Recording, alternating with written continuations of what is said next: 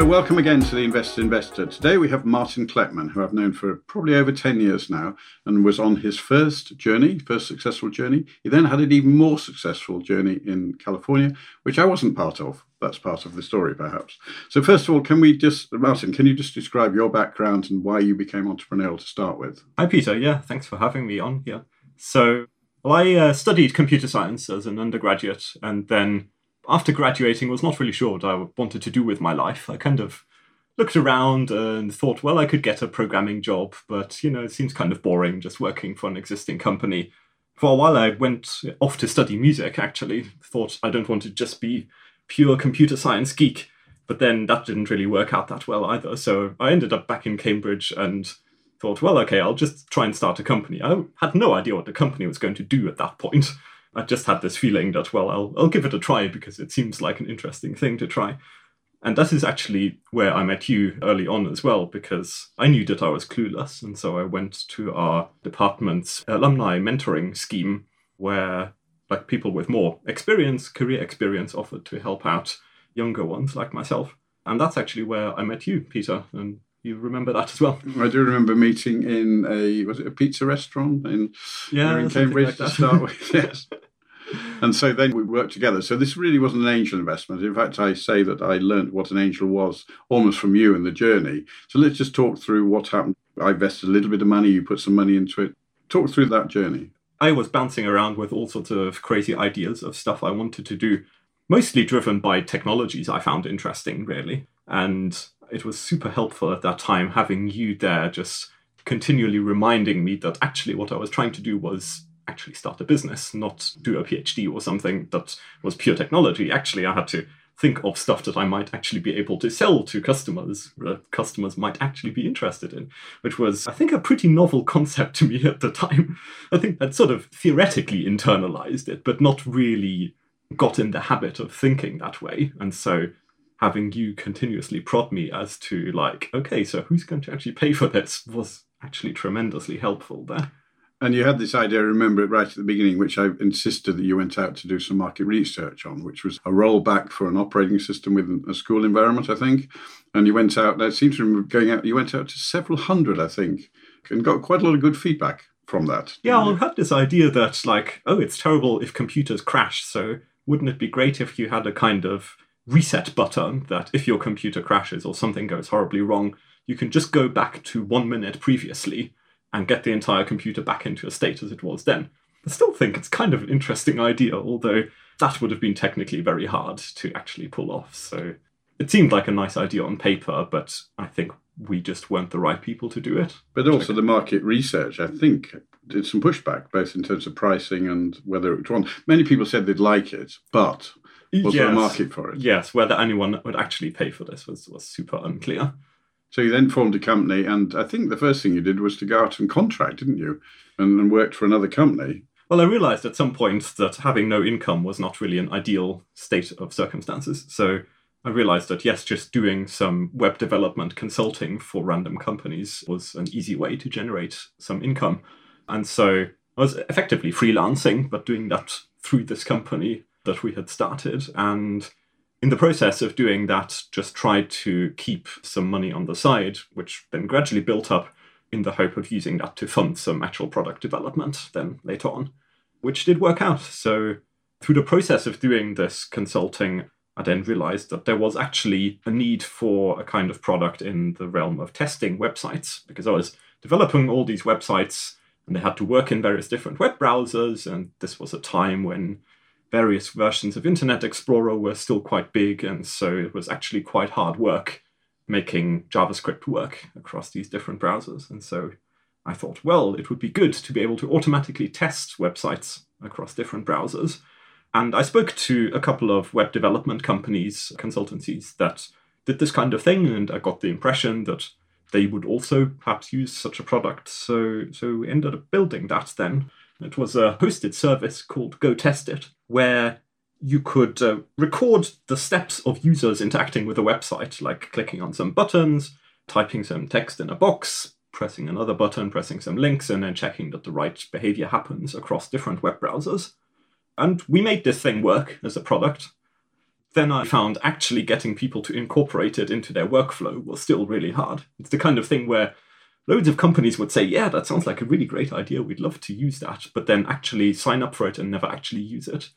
Because just actually getting into the habit of using a new tool like that, which does have a bit of a learning curve and a bit of effort in setting up the tests, it was still very difficult to get anyone to actually habitually use it. And I remember, great, you had a red and a green light, and if it ran correctly, you got a green, and you used to sort of woo, and if it didn't, you got a red, and you had to work out what had gone wrong in which browser at that point. Yeah, well, the red and green lights were for our own internal systems, not the user's tests. But still, it did have the problem that often tests would fail spuriously for not particularly good reasons. Maybe you just changed some unrelated part of the website, and then the test would break, and you'd have to spend time fixing it again. And if people experience that a few times, then they get put off very quickly. And how big was the team then at this point? It was primarily me driving it, but I hired contractors to do various parts of the development. So there are probably 5 or 6 people who contributed to it part-time in total. And this was based in office space in Cambridge, wasn't it, at this point? Yeah, it was. Now, the acquiring company, can we say how they got involved? Yeah, it was a funny story, actually. So Redgate, a software company in Cambridge, had just moved into a new office. They had a new, larger office that was way bigger than they needed for the current size of their team. And so several people who were doing startups in Cambridge somehow got wind of this and started talking to the founders of Redgate whether they could just borrow some of those spare desks that they have lying around. And they said, oh yeah, sure, why not? And it turned out that even Redgate was setting up a really nice canteen there, and the startups who borrowed desks there even managed to wrangle free food in the Redgate canteen, ostensibly on the basis that we would help bring some buzz and entrepreneurial excitement to the internals of Redgate, the company. And so I heard of this, that some people had this arrangement, and asked myself and got in on the arrangement as well, probably the third or so of the... With the team as well? Yeah, and so I and a few other people who were working on Go Test It at the time then borrowed some desk space there. It was a really nice environment because it ended up being sort of like the best parts of an incubator, several like-minded people working together all the time. We would have lunch together all the time. I would get to know the people from the other companies there quite well. We ended up helping each other out, actually, and they contracted on some of my stuff, and I helped them out with some of their stuff. So it was a really great community there. And at some point, Redgate decided that it'd be worth talking about buying the company, wasn't it?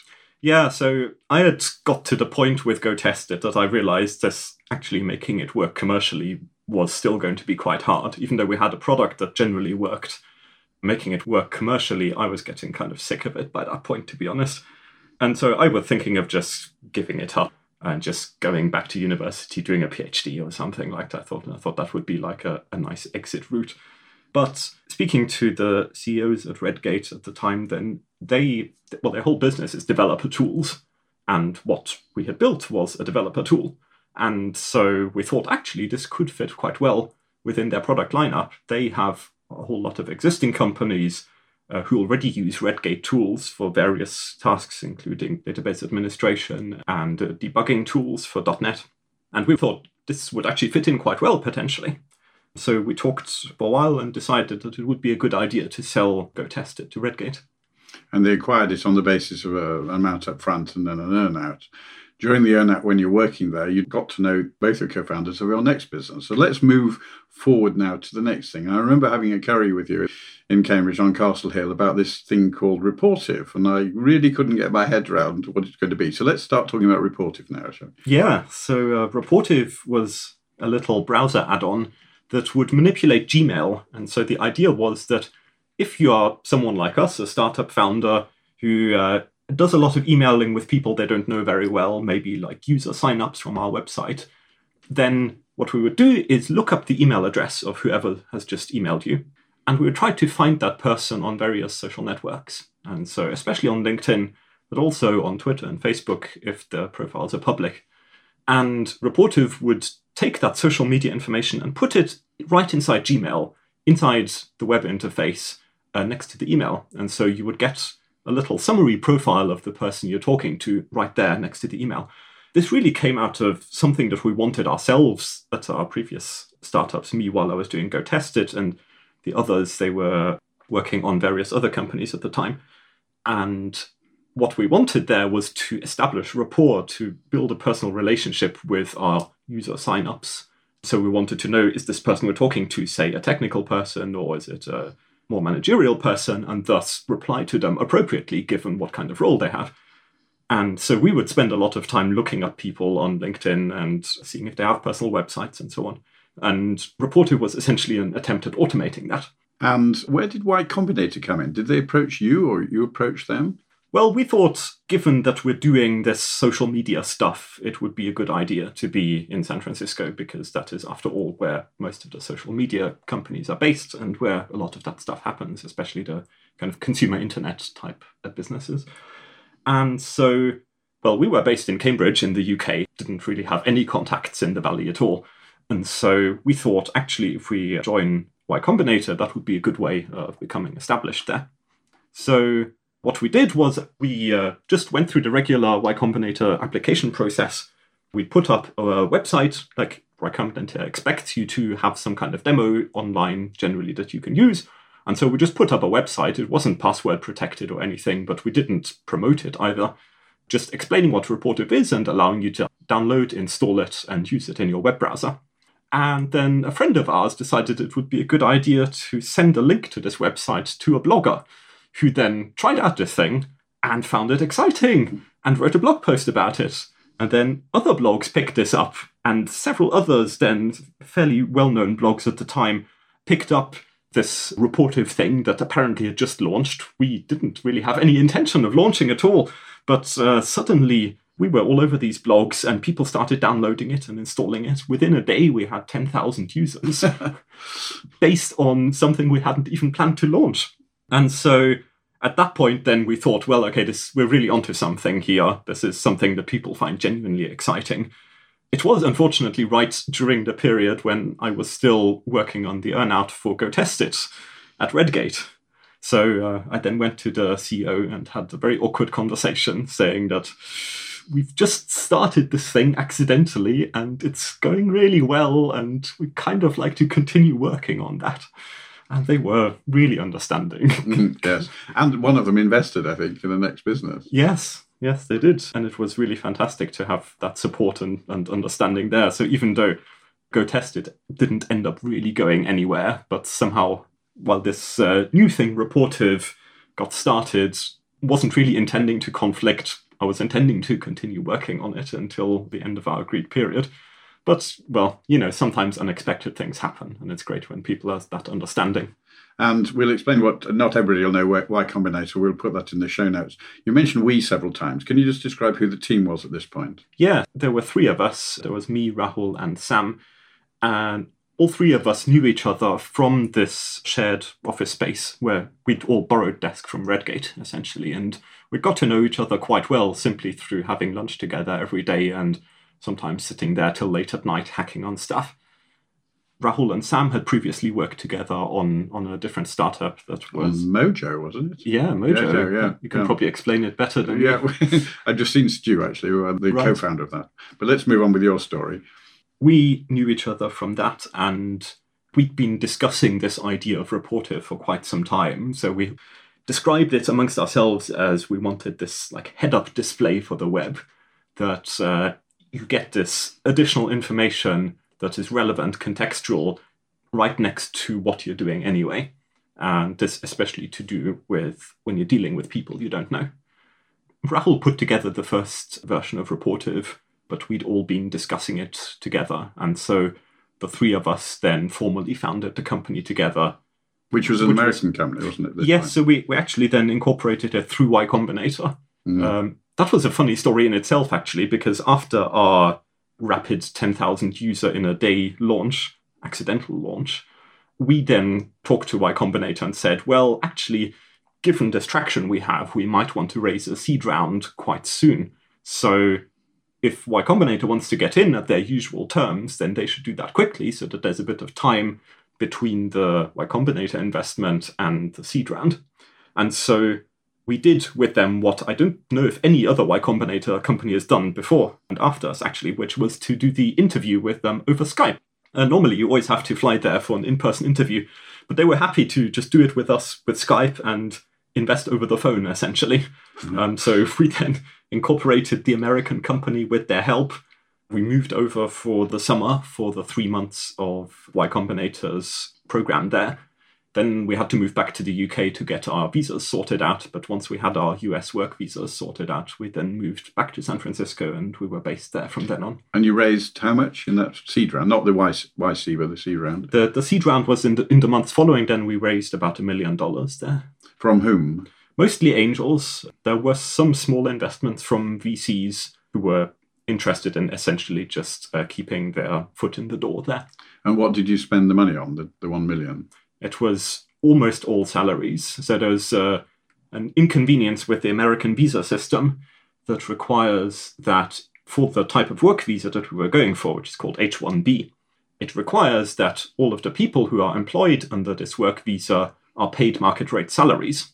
And so we had to pay ourselves market rate salaries for a software engineer in the Bay Area, which at the time, it was just based on some list that we were given by our immigration lawyers, was like $75,000 per year, which is way more than we would have wanted to pay ourselves, really. But that's simply what we had to do in order to meet our visa requirements. And I think you lived together as a team anyway, so you were sharing accommodation costs and food.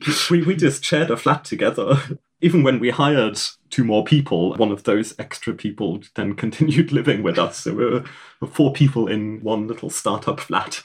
So you're doing tech development, but you presumably also you were doing market development at this point, i.e. increasing the user base. Yeah, so we were trying to grow the user base and at the same time just build the features that we wanted, really. The features we ended up working on were basically things that we wanted ourselves. And so because we were our own customers, that actually worked reasonably well. Generally, whenever we launched a feature, people were quite happy, though it was still a free product. And so any sort of revenue seemed reasonably far away. And then we did start working on premium features, which we wanted to sell under a freemium model. Had you worked out pricing for that? We had some ideas for it and had vague conversations with people, but nobody had actually put any money down yet. We were expecting it to be like a small software as a service subscription. $1, like $2, $3 a month or more? Maybe like $10 per user per month or something like that. Okay. So that would then be for people using it for business purposes. So the premium features would be stuff like integration with your CRM systems, where actually this kind of stuff is really valuable because often your customer interactions actually happen in a CRM if you're a business rather than in your email. And how many regular users or downloads or whatever metric you used had you got to before? We get onto the exit soon, but where did you get to? How big was it? I don't remember the exact numbers. On the order of 200,000 active users, which was reasonable, but was not really enough to get the VCs excited to want to invest a Series A. And so we went around trying to raise a Series A because of our high salaries. We were burning cash fairly quickly. So the seed round gave us about 2 years of runway. 2 years, okay, yeah. With all of the salaries and then our server costs and other stuff. So we ended up actually only having fairly limited time. And when we started then talking to the VCs about Series A, then they thought, well, like 200,000 users, it's okay, but it's not really that exciting. So it was difficult there. Like if we had 1 million users, then it would have been a different story. But at the time, it was already the case that a few 100,000 was not really considered enough. To actually raise $3 or $4 million or $5 million. Yeah. Okay. Before we go into the exit, who else was helping at this point? Were the angels helping you, or did you have other advisors? Did you have any grey hair around you? So we had quite a large set of angel investors for this one. I think it was like 20 or so. And with most of them, we only had very little contact, but there were a few people amongst those who were super helpful.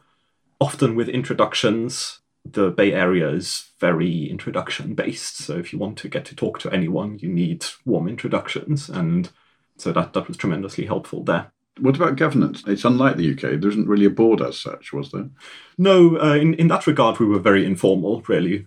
We didn't really have formal board meetings. In practice, it was just the 3 of us founders running the show, and that was okay. What about information flow to the shareholders? Did you have any did you do that regularly, or...?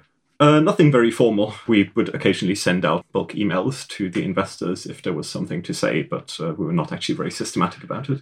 And was it essential you went to an A round rather than just, I mean, in the UK, it's common that one will raise a second round from the existing investors, particularly their angels. Would you have been able to do that with the existing investors? We probably would have been able to, because we had quite a good relationship with our investors. In the end, though, when we were facing the options, well, raising more money from the investors would have been a bridge, essentially. So we would have had to have some pretty clear idea of where that got us to at least some decent revenue base or Series A. And we were just about to launch our premium product, but hadn't actually launched it yet. And as such, we didn't really have any data as to whether it was going to work commercially. We could kind of sell some kind of great vision about this. And of course, Valley is all about selling great visions without having any concrete evidence for it. That's how surprisingly many things work there. But it wasn't really ideal. So when we then got talking to LinkedIn, who ended up acquiring us, that was partly on the basis that, well, if that acquisition discussion was not to work out, then we would be able to go back to our investors and raise a bridge round, probably. So it was only LinkedIn you were talking to at this point? We did talk to the other usual suspects, but only with LinkedIn did we really get to term sheet and have a proper conversation. Okay. And who did that negotiation? So we had some incredibly helpful help there from some grey hair. There was a broker who had M&A experience, mergers and acquisitions experience, previously both on the buy and on the sell side from several previous acquisitions. And so he helped us there. And took a fee. He took a fee. He took a fee. He took a percentage of the overall deal, but it was perfectly fair. It was totally worth it. He helped us navigate that process, which it's very psychological at times. And so, was a negotiation on price as well? I mean, yes, what absolutely. what other terms were there? I mean, earn-out, obviously, as we'll come to in a minute, but yes, the price was really the main factor. But other questions are what sort of ratio of cash versus stock? What other compensation is there for the employees as well? We wanted a good deal for our employees who were only small shareholders, but who'd contributed massively to making Reportive actually successful, and so we wanted them to have good terms as well. How big was the team at this point? We were 5 people, okay, so the 3 founders plus two others. 2. Yeah. And yes, there's the vesting schedule, which is the period over which the actual acquisition price gets paid, because it's not usually the case that you just get all of the cash up front, because generally there's some milestones it's tied to. Ideally, those milestones are only time-based, so not based on launching some product features or whatever, or some commercial milestones, because with those you never know whether you'll actually make them. So in our case, it was just pure time-based milestones. And the headline figure, I think, is in the public domain. How much was that? Not officially, it's but not. The leaked figures of around 10 to 15 million were about correct. Dollars, yes, okay. Yes. And clearly not the earn-out, but the earn-out was 2 or 3 years, wasn't it, I think, in this situation? Yes. Yeah, okay. So you then joined LinkedIn, the team joined LinkedIn and formed Reportive. What did you do? I know you had a very close relationship with a lady over here, and I went to your wedding even. So you came back over here and worked remotely. But how's your journey been? And we want to talk about what you're doing now, of course, as well. Yeah, sure. The team stayed together at LinkedIn. This was really important to us. So it was not just hire a team of techies and get them to work on random LinkedIn stuff. We actually continued working together as the Reportive team, working on our own product vision. And so that was really fantastic. And LinkedIn gave us a lot of support there in actually being able to build the next version of the product that we wanted. That product we then launched after a year and a half or so, and it was called LinkedIn Intro, where we were trying to do the same thing on mobile. So essentially what we'd done previously on the desktop browser inside Gmail, we wanted to do on mobile phones as well.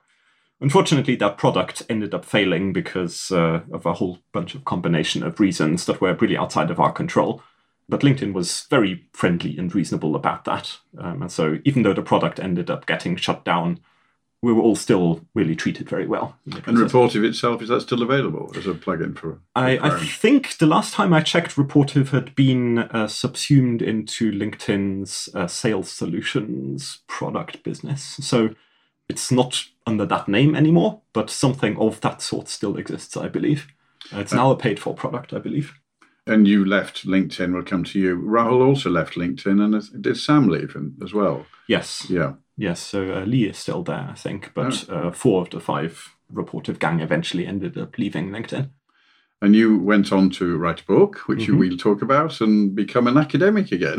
So I stayed at LinkedIn for about 2.5 years after the acquisition, and during that time worked on our own product, and then after that failed, worked on LinkedIn's internal data systems, which was actually really interesting because I got to work on data systems which were much bigger than anything I had done previously.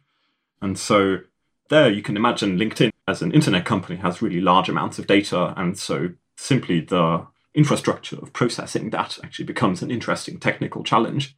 And so I got to work on some of those technical systems there and learn a whole lot from the good work people were doing there. So I then decided I wanted to write a book which would explain these kind of data systems, so the infrastructure that you need for processing and storing data at large scale. There wasn't really any book that described this stuff pretty well. So there were a whole bunch of different books explaining you how to use a particular tool, like, say, Cassandra or MongoDB or whatever you want to use, but nothing really that helped you figure out what kind of tool you might use in which circumstances. And that was mostly spread out in knowledge just in people's heads or somewhere in conference talks or in random blog posts, but not really systematically put together anywhere. So then I decided, okay, I've done this startup thing. It's been interesting, but I actually want to concentrate more on these technical things because I feel I can add more value there. So I ended up taking out a year after leaving LinkedIn and just on my own dime writing this book for O'Reilly. Which is called? It's called Designing Data-Intensive Applications. It's got a wild boar on the front, in case that's important. And that has been quite successful. You've sold more than you thought you were going to do. It has been surprisingly successful, yeah. At the time when I was writing it, I thought, well, if I sell 10,000 copies over the entire lifetime of the book, I'll be happy. I'll consider that a bestseller. And now it's been less than a year since publishing it, and we've already sold over 20,000 copies, which for a niche technical book, I think is doing pretty well. I believe the #1 best-selling databases book on Amazon at the moment. Well done. And is there another book in you? No, we covered out the story. Not all that soon, anyway. It's hard enough work. It's hard enough writing one. But of course, your day job now is an academic role, isn't it? Yeah, so maybe 6 months or so after I left LinkedIn and I was working on this book full-time, I got talking to some people back in the computer lab, the computer science department in Cambridge, about some topics that I found interesting. And it just so happened that they were trying to get a research grant to work on a topic that was exactly something that I wanted to do anyway. And so I wanted to stay in touch with them about this. And then some months later, that grant did indeed come through. And so they had a job opening for someone to work on some stuff, which was precisely stuff I wanted to do anyway. So I talked to them and, yes, ended up being there in this postdoc position, which was a bit weird because I never actually did end up doing that PhD that I had talked about previously, but somehow nevertheless ended up in a postdoc. I think just the book got treated as sufficiently academic work that it's kind of equivalent to a PhD. Can you call yourself Dr. Kleppmann yet? Or? No, I can't because I don't formally have it. I might at some point try and actually get that formal piece of paper just to seal that off. But at the moment, I'm a doctorless academic. And can you talk about the project? Is that? Yeah, of course. Yeah. The vision there is really we want to make apps that have the same convenience as web apps. So say Google Docs, which is super convenient. You can collaborate with several people on a document shared through your web browser. But the problem there is that you're having to trust Google with all of your data because all of the documents are just stored in plain text on Google servers. And so what we're trying to do in this research project is figure out how can we have that similar kind of apps, but without having to trust anybody's servers. And also, while we're at it, enabling a few other convenient things like they should work offline. So you should be able to just edit offline and then resynchronize online when you happen to have an internet connection available. We want to be able to use local networks. So if you have Bluetooth between your phone and your laptop, you should be able to synchronize between those two, even if you don't have an internet connection available. Really, it's silly that everything has to go via a data center in Virginia. So we're trying to build the foundations of applications that in the future will allow those kinds of data synchronization. And so this is really something that nobody knows how to do exactly yet. So it's still very much a research project. There's no way we could just go and build a product on it right now, simply because there are too many unsolved technical questions. I do hope that maybe with another 2-3 years of work, we'll solve the hard technical questions that then it will actually be possible to build products on top of it. And that would probably be open source, won't it, I suspect? At the moment, everything we're doing is open source, absolutely, because, it's academic, it's for the good of the world. We don't have any commercial tie-in there at the moment at all. And that's really the way I think it should be, because this is foundational technology that other people should use to build their businesses and their products as well. Well, Martin, that's been very, very interesting. I've learnt more in this and, keep in very close touch. I've also got to thank you tremendously for you putting me where I am. It was only during that first 2 years where I co-founder rather than angel invested, albeit I got a good multiple on a small number. It was during that process I even learnt what an angel was. And this is only about 9 years ago. So well, I think we must have learned very much from each other then, because I found it tremendously valuable. It's been a very successful, open relationship where we both obviously clearly learned from each other. So thank you very much, Martin. Thank you too, Peter.